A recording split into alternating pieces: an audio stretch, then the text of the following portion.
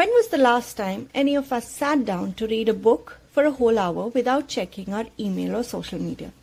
Today's gadgets are prying for our attention. They are incentivized to keep us plugged in more frequently and for longer hours. While these tools are not inherently bad, using them mindfully can enable us to win this fight for our attention. Habit swap.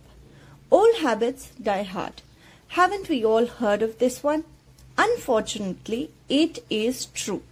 Once we form a habit, it's super hard to stop. Watching TV with food, checking social media right after waking up, ordering in instead of cooking, we do these things on autopilot. So how do we change? Well, we have the perfect recipe for success. It is this.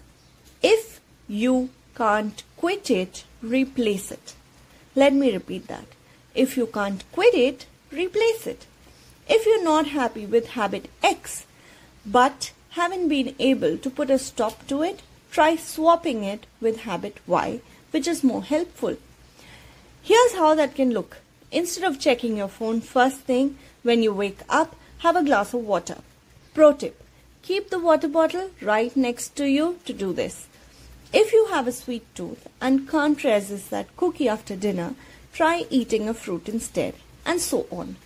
While habits do run on autopilot, there is no reason that we can't change them. Just be mindful of your daily actions and swap the bad for the good. V for victory and Y for you. Yes, you're winning. With each day, your habit grows stronger. Here's what you've learned today. It's often easier to replace a bad habit than to quit it entirely.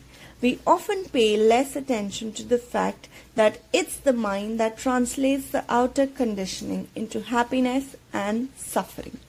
So let me know, what are some of the habits you would like to swap? And how can we change an undesirable behavior or habit? See you next time.